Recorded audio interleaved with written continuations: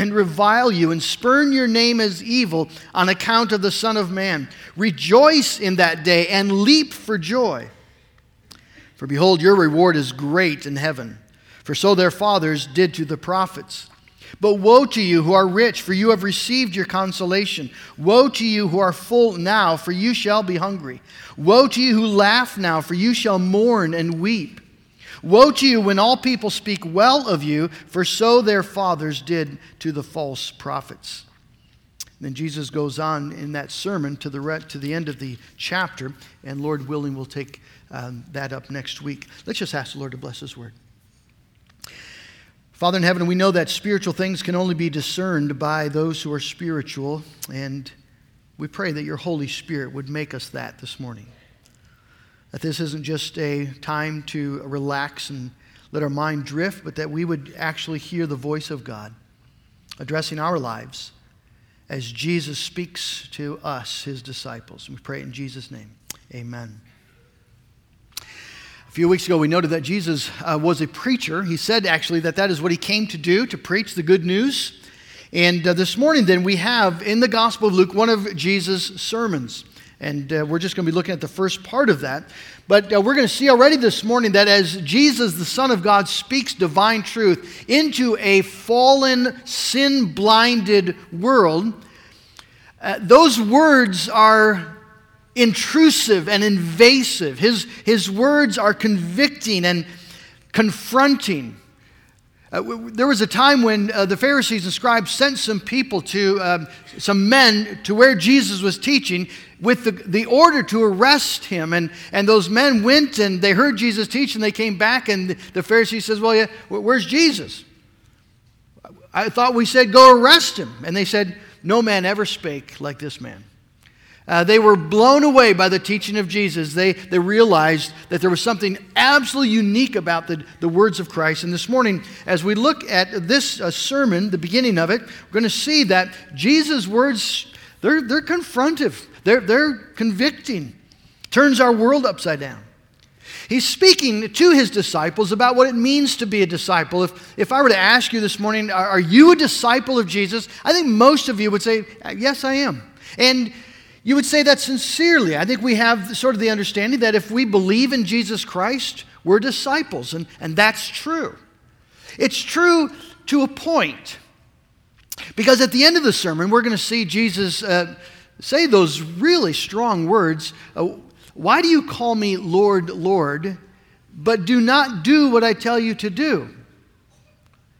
It's like He's saying, I don't think you understand what that word means. I don't think you really understand what Lord means. You say Lord, Lord, and yet, which means master, ruler, boss of your life, and yet I say do this. Why do you do that and then call me Lord? So the issue really isn't, do you think you're a disciple? The issue for all of us this morning is, does Jesus think we're His disciples? Does Jesus think so? Well, here in Luke chapter 6, Jesus is calling 12 disciples. He gathers His disciples together, and out from the midst of them, the number of them, He calls 12 who are going to be apostles. These are going to be the leaders of the New Testament church. Their teaching will lay the foundation for the church that Christ is going to be building. They are going to explain, the apostles in their teaching are going to explain to all the rest of Christ's disciples what it means to be a disciple, what it means to follow Christ. So if you look at the Gospels and the epistles that we have, it's all discipleship training. As they're teaching people who Jesus is and what it means to follow Him. And so these are the 12 apostles. This office died when they died. There are some who claim to be apostles or that the office continues. There's only one foundation established for the church. If someone claims to be an apostle today, ask him which foundation might he be building. Because it cannot be the foundation for the church of Jesus Christ. And so after choosing these 12 men, then Jesus immediately begins to teach them with the others about what discipleship really looks like. What does it mean to be a disciple of Christ? And he begins by sort of big picture things, talking about the values and principles of the kingdom of God.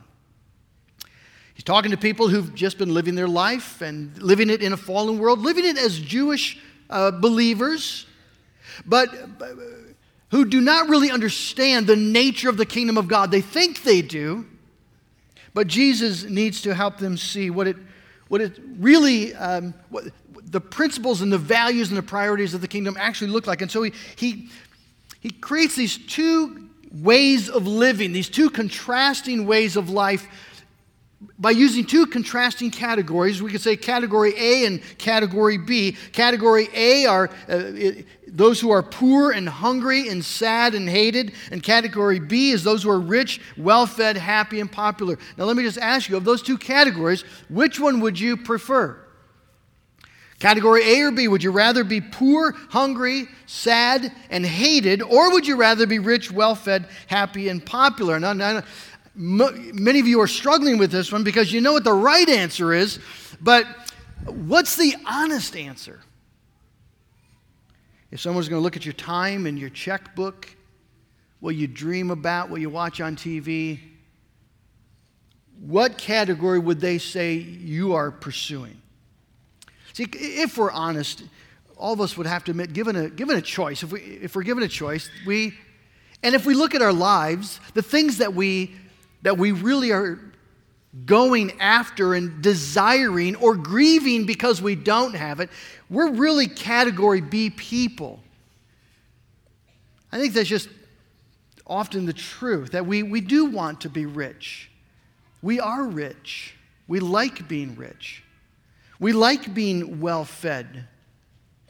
We want to be happy. In fact, we're so committed to that we think that God's committed to it. What's the number one belief about God that people have in the world? What God wants more than anything else is you to be happy.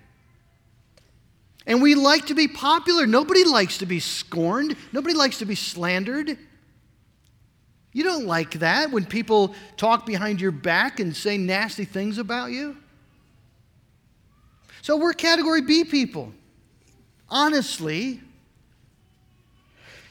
the problem, of course, is though that's the honest answer, it's the wrong answer. At least according to Jesus and at least in light of eternity. Jesus promises eternal blessedness for category A people and eternal woe for category B people. So how do we make sense of that? Well, let's start with Jesus calling his disciples. In those days, he went out to the mountain to pray. All night he continued in prayer to God. It's very interesting that Jesus would be such a man of prayer if you remember that he is God. Why does he have to pray about this? Doesn't he already know the divine will of God? Doesn't he know everything that he needs to know? Does he know whom he's going to choose? Of course he knows whom he's going to choose. He knew it before the foundation of the world. He intentionally called each of these 12 men individually to come and follow him. So why is Jesus praying? Well, he's praying because as a man, that's how he does life. He's not praying as a religious exercise. It's not a religious duty. Jesus prays because his life is to commune with his Father. He's calling home, right? He's talking to his Father, and he's talking to his Father in the conviction, not only that it honors his Father when Jesus as a man communes with him, but he's calling also in the conviction that there needs to be divine power at work here. He's leaning on the Father. He's engaged with the things of heaven. And he's praying, you have to know, he's praying that God would bless them as they move forward. He's showing us here as a man that this is how we're to do life. We're to do life in communion with God, leaning on him. God is honored when we ask him for things. In fact, it's the only way to do life. Prayer is the way saints on earth do business in the halls of heaven. Samuel Chadwick had a great quote on this. He says, the one concern of the devil, if you ask, what's the devil most concerned about? What's he really, really worked up about? Chadwick says the one concern of the devil is to keep saints from praying. He fears nothing from prayerless studies, prayerless work, prayerless religion. He laughs at our toil, mocks our wisdom, but trembles when we pray. Because when we pray, you see, the power of God is being engaged. And Jesus is now speaking with his Father and undoubtedly praying for these men as he's about to publicly choose them. He knows who they are. He knows how weak they are in the faith. He knows how fickle they are. He knows how little they understand. He knows how proud they are. He knows everything about them. They are no match for the enemy. They're powerless. They're helpless. But he prays for them in the full confidence that God, his Father, will give all that is necessary for these men to be able to accomplish the task for which Jesus was calling them. When God calls, he equips. It's wonderful to know that Jesus prays for us this way. He knows you're not up to it. He knows you're not capable. He knows how proud and ignorant and fickle you are. So how come you're still a Christian? Because Jesus prays for you. And how do you ever make any progress in life? Because Jesus prays for you. It's a wonderful assurance. Well, he selects these 12 men. We have the list here. We have the names. You might notice Peter is the first in all the lists in the gospel. Peter always comes first because he's sort of seen as the leader of the New Testament church, particularly in Jerusalem. And Judas Iscariot always comes last because of his betrayal, because of his sin. But as you look at the list as a whole, you realize this is a motley crew. This is not a dream team that Jesus has assembled here in any sense of the word. They're a ragtag, common group of uneducated men. For the most part, they're fishermen. One of them has just retired from the tax collector business, which is the most despised business in Jerusalem. Some of them are very young. John the Apostle is probably in his very early 20s, if that. No one looking at these men would have said, oh yeah, I can see why he chose them. The religious leaders are probably saying, what a novice, what an amateur. I mean, look, this is not disciple material. The leading the rabbis and teachers of Israel would be looking for the straight A students. They'd be looking for the top of the class guys, right, coming out of the schools and universities. Now, that's not this group. But Jesus called them.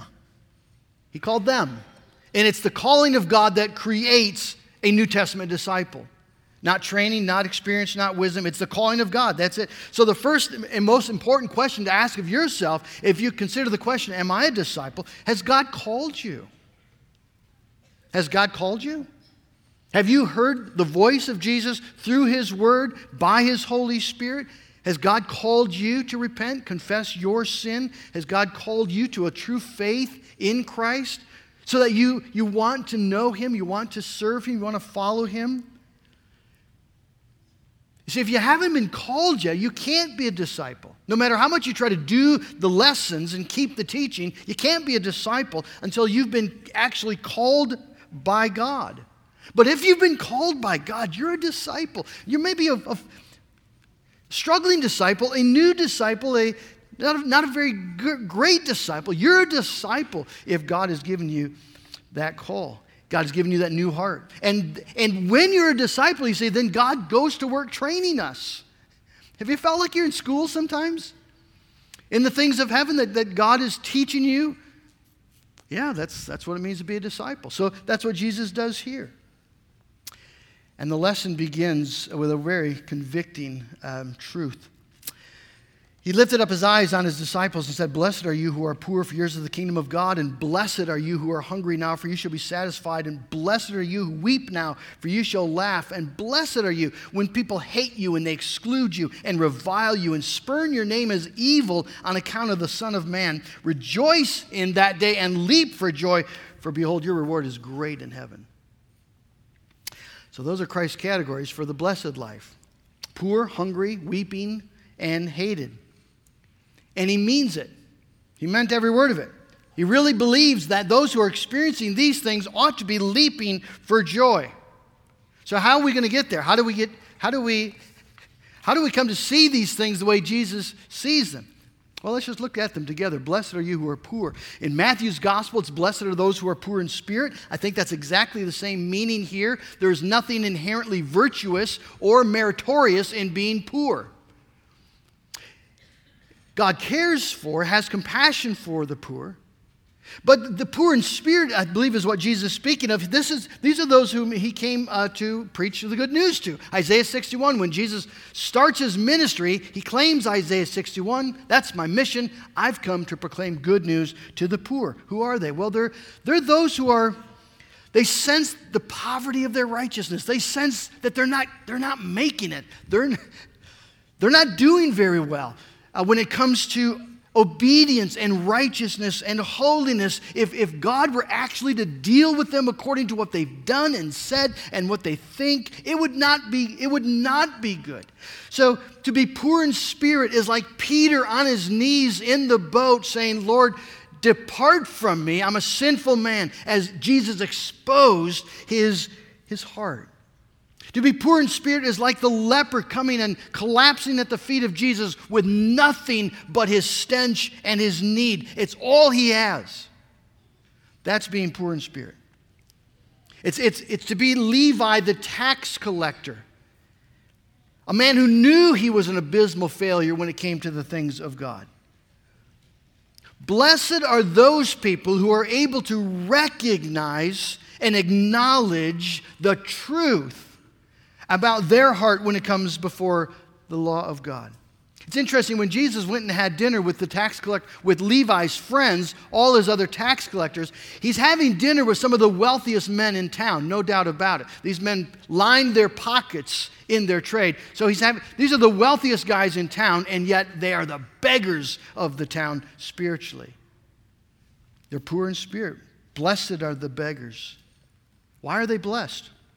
For theirs is the kingdom of God.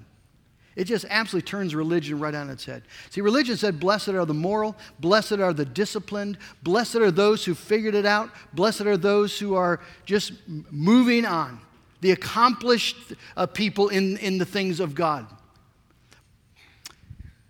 Well, praise God, he does transform us. Praise God, we're not what we once were. Praise the Lord, that's true. But the unique thing about it, as you grow as a Christian, you become more and more poor in spirit. As you grow in holiness, you more and more are sensing the truth of your heart and grieving it and more delighting in coming to Jesus, like the leper, like Peter, like the forgiven tax collectors. We know we don't belong here, you see. But why are we blessed? Why are they blessed? Because theirs is the kingdom of heaven, not someday in the sweet by and by. Right now, yours is the kingdom. That's the beautiful thing, is as you confess your sin and you repent and turn to Jesus Christ, you see, repenting sinners gain the righteousness of Christ. And when you've gained the righteousness of Christ, then you gain the kingdom. You're invited in. And when you have the kingdom, you have an inheritance with Jesus. You have an eternal reward. So, if that is true of you spiritually, if you actually possess the kingdom of God, theirs is the kingdom. If that's true of you, you can rejoice even in the most abject physical poverty. Because if you have almost nothing whatsoever in terms of worldly wealth, but you have the kingdom, you have more than all the gold this world can afford. It's one thing that's impressed me when I went to Haiti. People they just have nothing. Their kids are playing with just stones and sticks. They got nothing. And yet there was more joy just among the believers there than you could have possibly imagined. Theirs was the kingdom. They were counting on it. It's absolutely true. Are you poor? Blessed are you. Happy are you if you're poor. Blessed are those who are hungry now. They shall be satisfied. And again, it's primarily spiritual hunger. Blessed are you if you're hungry for holiness. Blessed are you if you're hungry to be made like Christ. If you just sense that those hunger pains of wanting to be changed, wanting to grow, you're yearning for the day when sin is gone. You're hungry for the honor of God in the world. Blessed are you. You will be satisfied. Every one of those desires, as strongly as you feel them, as painful as it might be, everyone is going to be completely satisfied. Do you weep now? Does it hurt to be a saint? It should hurt to be a saint. It should hurt sometimes a lot. because you weep about your sin. You grieve the brokenness of the world around you. You mourn the pains and trials of loved ones in a fallen world. Do you long to see everything made right again? Do you long to be yourself made right? Are tears a part of your discipleship? Blessed are you, Jesus said, because you're going to laugh. You will laugh. Have you ever think of heaven that way? Just laughing. I was talking with someone just this morning. They shared just some of the amazing, miraculous things God is doing in their life, and I just started to laugh. Heaven's going to be a lot of people laughing. Just laughing. This is impossible. It cannot be this good. C.S. Lewis says, joy is the serious business of heaven. Weeping may remain for the night, but joy comes in the morning. So blessed are those who are happy, who are weeping now. Blessed are you. Happy are you when you're weeping now. And blessed are you when people scorn you and revile you, they hate you, they slander you, on account of the Son of Man. Friends, that's happening more and more today. People are publicly calling the Christian God immoral and publicly saying that Christians are dangerous. Christians are worthy of being reviled, publicly scorned. I saw a little video clip of Richard Dawkins in Washington, D.C., I think, just telling his audience, just the way to deal with Christians is laugh at them. We need to scorn them publicly. We need to humiliate them. We need to mock them publicly. Well, it ain't going to work, Richard. Because the more you mock and scorn, you see, the more Christians laugh. The more they leap for joy. This is the amazing thing about it. Rejoice in that day. Leap for joy. You just hit mother load, is what Jesus is saying. When they're mocking you for Christ's sake, when they're scorning you for Christ's sake, you just got to the great stuff, the good stuff. This does not make sense to us. We get scared by thoughts of persecution. Jesus said, awesome. Isn't that what he's saying? He's not saying it won't be so bad. You're going to be okay. Nobody will hurt you. That's not what he says. He says they're going to persecute you.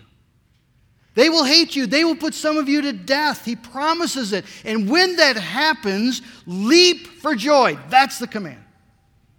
Rejoice in that day and leap for joy. Why? Because great is your reward in heaven. And Jesus knows what he's talking about. He was there. So great is that reward that Paul, though he had not seen it with the eyes of faith, he could say that the suffering of this life is not worth being compared to the glory that awaits us. No one in heaven will even think to ask the Christian who suffered the most of any other. You won't go to Paul and say, Paul, really, was it really worth it? Nobody's going to ask a martyr Christian, was it worth it? The glory of heaven will be so unbelievably overwhelming. The only thing that maybe some will ask is, I wish I could have suffered like that. You see, the key to seeing things from the way Jesus sees them, we have to see it from his perspective. Jesus is always evaluating things from the perspective of eternity.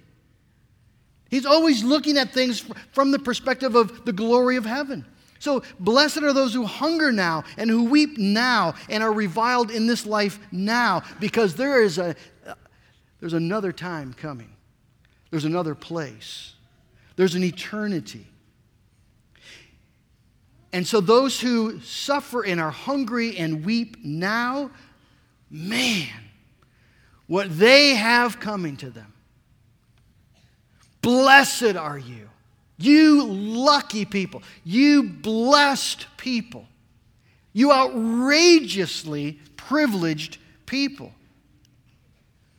Because there is a fullness and a laughter and an honor that happens in heaven for you that is everlasting, it's glorious, it's unimaginable, it's beautiful beyond telling. See, once you understand the fleeting nature of this life and the everlasting glory and beauty of that life and the honor of that life, It changes the way you look at things. And that's why Jesus now speaks woes to those who have the things that the world thinks really matters. And the woes here are not judgment. It's not condemnation. It's worse than that. It's pity. It's sadness. Jesus is going, oh, how sad. How awful. How sad, you who are rich in this world. For you've received your consolation. You went and you got that nice new thing, whatever you wanted, and you've built that nice new house that you wanted, and you got all the stuff that they're showing on the TV, and you're rich with self-satisfaction. You're rich with self-righteousness. Oh, how sad. Because you see, that's all you'll get. That's all you get forever. You've received your consolation. You poor thing. When Jesus returns and all the glory and splendor and wealth of heaven is manifested, and you see it, and you're going to say, oh, I want that. And Jesus is going to say, well, no. You had yours. You had yours. There's nothing more for you. See, that's the story of Luke 16, the story, if you remember, of the rich man and Lazarus. The rich man, he had the stuff of this life. He ate well, lived in a nice place. And then there was Lazarus outside at the gate, and then they both died. And Lazarus is in the bosom of Abraham, and the rich man is in the torment of hell. And he sees Lazarus there, and he says to Abraham, Master, just send Lazarus with one drop of water on his finger, so he can put it on my tongue. That's all he wanted.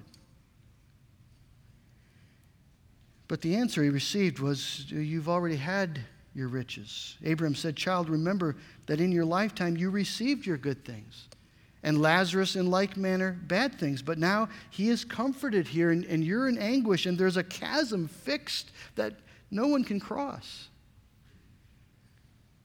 How much comfort was all the good things that he enjoyed in this world after 5 minutes in eternity? How much comfort do you think that the successful people, the wealthy people in this world, how much comfort will they take from all their self-satisfaction, their self-righteousness, and all their stuff? How much comfort 1 minute into eternity? No, just no comfort at all.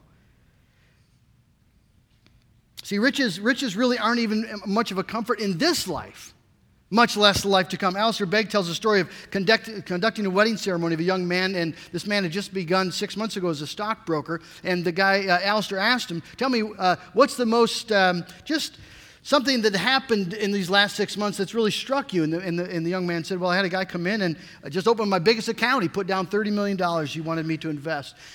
And Alistair said, well, why did that get your attention? And the young man says, well, when that man went to the restroom, his wife confided the true nature of their life. Their marriage is in shambles. She confessed that the money was a total nuisance. They were purposeless in their existence, held together only by the money, and their biggest concern were the arguments between their children over who was going to get what. Do you want to get rich? Do you want stuff? Do you want the comforts and conveniences of this life? Is that really what you want? Is that really what you want to live for? Think about it. I'm not trying to make you feel guilty about wanting things or even having things. That's not what Jesus is trying to do. What he's trying to do is to create a passion and a desire for the right things. That if God gives us financial blessings, that's his right to do so. And if he takes them away, it's his right to do so. Whether we have them or we don't have them, it's really not that big a deal. What we want we want the wealth of eternity. That's what we want. That's where our heart is set. Jesus is not condemning wealth. We know that there are wealthy people in the Bible. Blessed of God. Lydia was a wealthy woman who used her money to further the kingdom of God. But what he's just pointing out the incredible sadness, the awfulness of having the stuff of this life and acting as if that's what matters, and then you die. And it's all you got. It's all you get. You see how cheaply you've sold your soul. That's what Jesus is just grieving it. It would be easy if he were condemning it. You could just say, well, it's just a rule. What does he know? But when he's grieving it, when he says to you, how awfully sad. You want to use your life for that? That's what he's doing. See, he's trying to get at our idols, isn't he? And he just wants you to see how sad. What idol are you pursuing? Do you want comfort and convenience? How terribly sad for you who are full now, for you shall be hungry. If that's what you're living for, there's coming a day where you won't have any of it. Is pleasure your idol? You like a good time? How awfully sad for you who laugh now. For you shall mourn and weep. Is life just a big joke? You're the funny guy? You like to be entertained? How sad. Reputation, is that what it's about for you? How awful for you when all people speak well of you, for so their fathers did to the false prophets. You see, friends, eternity changes things. It changes things profoundly. It just exposes that the idols that we're living for are not just wrong, they're stupid. They're just unbelievably stupid. You've got one life to live. I've got one life to live, and it is going by just like that. And then it stops. And it's the day of accounting. You see, the truth be told, Jesus grieves over the things that we so often pursue, and we grieve them only when we lose them. So the question to be asked is, how can we be saved? That's the question to ask. How do category B people get saved?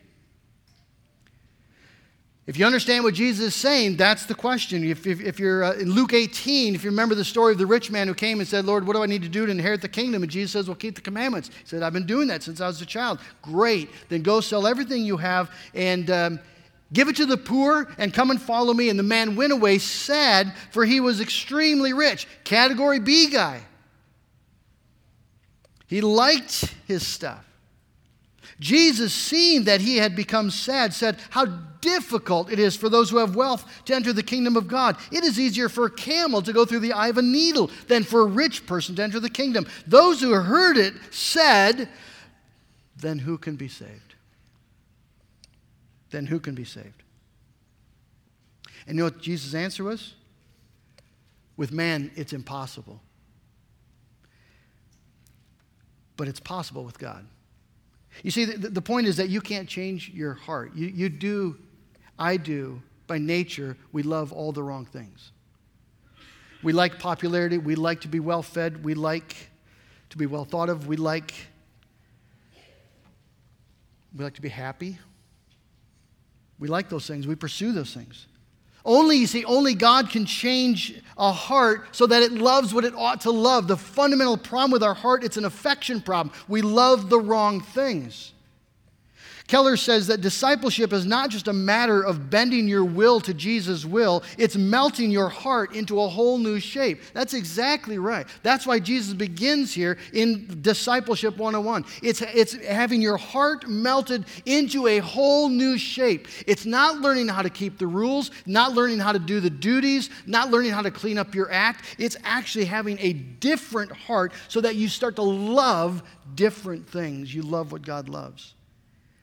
You value what Jesus values. You really value them. You delight in them. So how do we wrap up? Well, see, friends, most people don't understand Jesus' sermon. To worldly people, it looks like a list of things to do they have no interest in. To religious people, it looks like a list of things to do so that they can earn their way with God, so they can maybe enhance themselves, get some moral improvement. It's neither one of those things. These are not tips on how to be a better person. This is exhibit A in the fact that you cannot save yourself. You can't do it. You cannot truly in your heart love poverty, love hunger, love weeping, love slander, and rejoice in it. Have you ever seen a person actually do this and say to yourself, I don't think I could do that? It's probably true. These things are impossible with men. You can't break your love affair with idols. You can't do it. Stop going to church trying. It's only possible with God. It's only possible with God. Tim Keller again says this: there's only one way that the root of your personality can be changed, and that is by an experience of love. Only when your heart experiences love from a new source beyond anything it's ever known before will your heart start to move toward that source and begin to be deeply changed. It's what the Holy Spirit actually does in our life. Shows us the love of Jesus Christ, the love of God for us in Christ, and begins to do that transforming change in our heart. And so, friend, the question is that happening? Is that what you want to happen? Do you want God to do that work? Do you want to follow Him that way? Do you want to pursue these things? Are you willing to have Jesus turn your life upside down? Or truth be told, it would be right side up, wouldn't it? Then God today, friend, is calling you to pursue that course. Maybe I just asked you this morning, where in your life right now is God calling you to confess sin, change course? Right now, some idol that's been exposed, that's been revealed, that God wants you to die to that idol as your heart is actually being changed. And whatever made you love that idol, your heart's being changed, and now you love Jesus Christ, and you just can't go there anymore. Maybe there's an offense that God wants you to forgive. What is it that Jesus is calling to you this morning as you seek your life in Christ and you want to be a disciple who lives in faith and obedience? Friend, this is the day. Confess it. Turn to Him. Believe the gospel. And believe that Jesus Christ is able in His power to absolutely transform your life. Amen.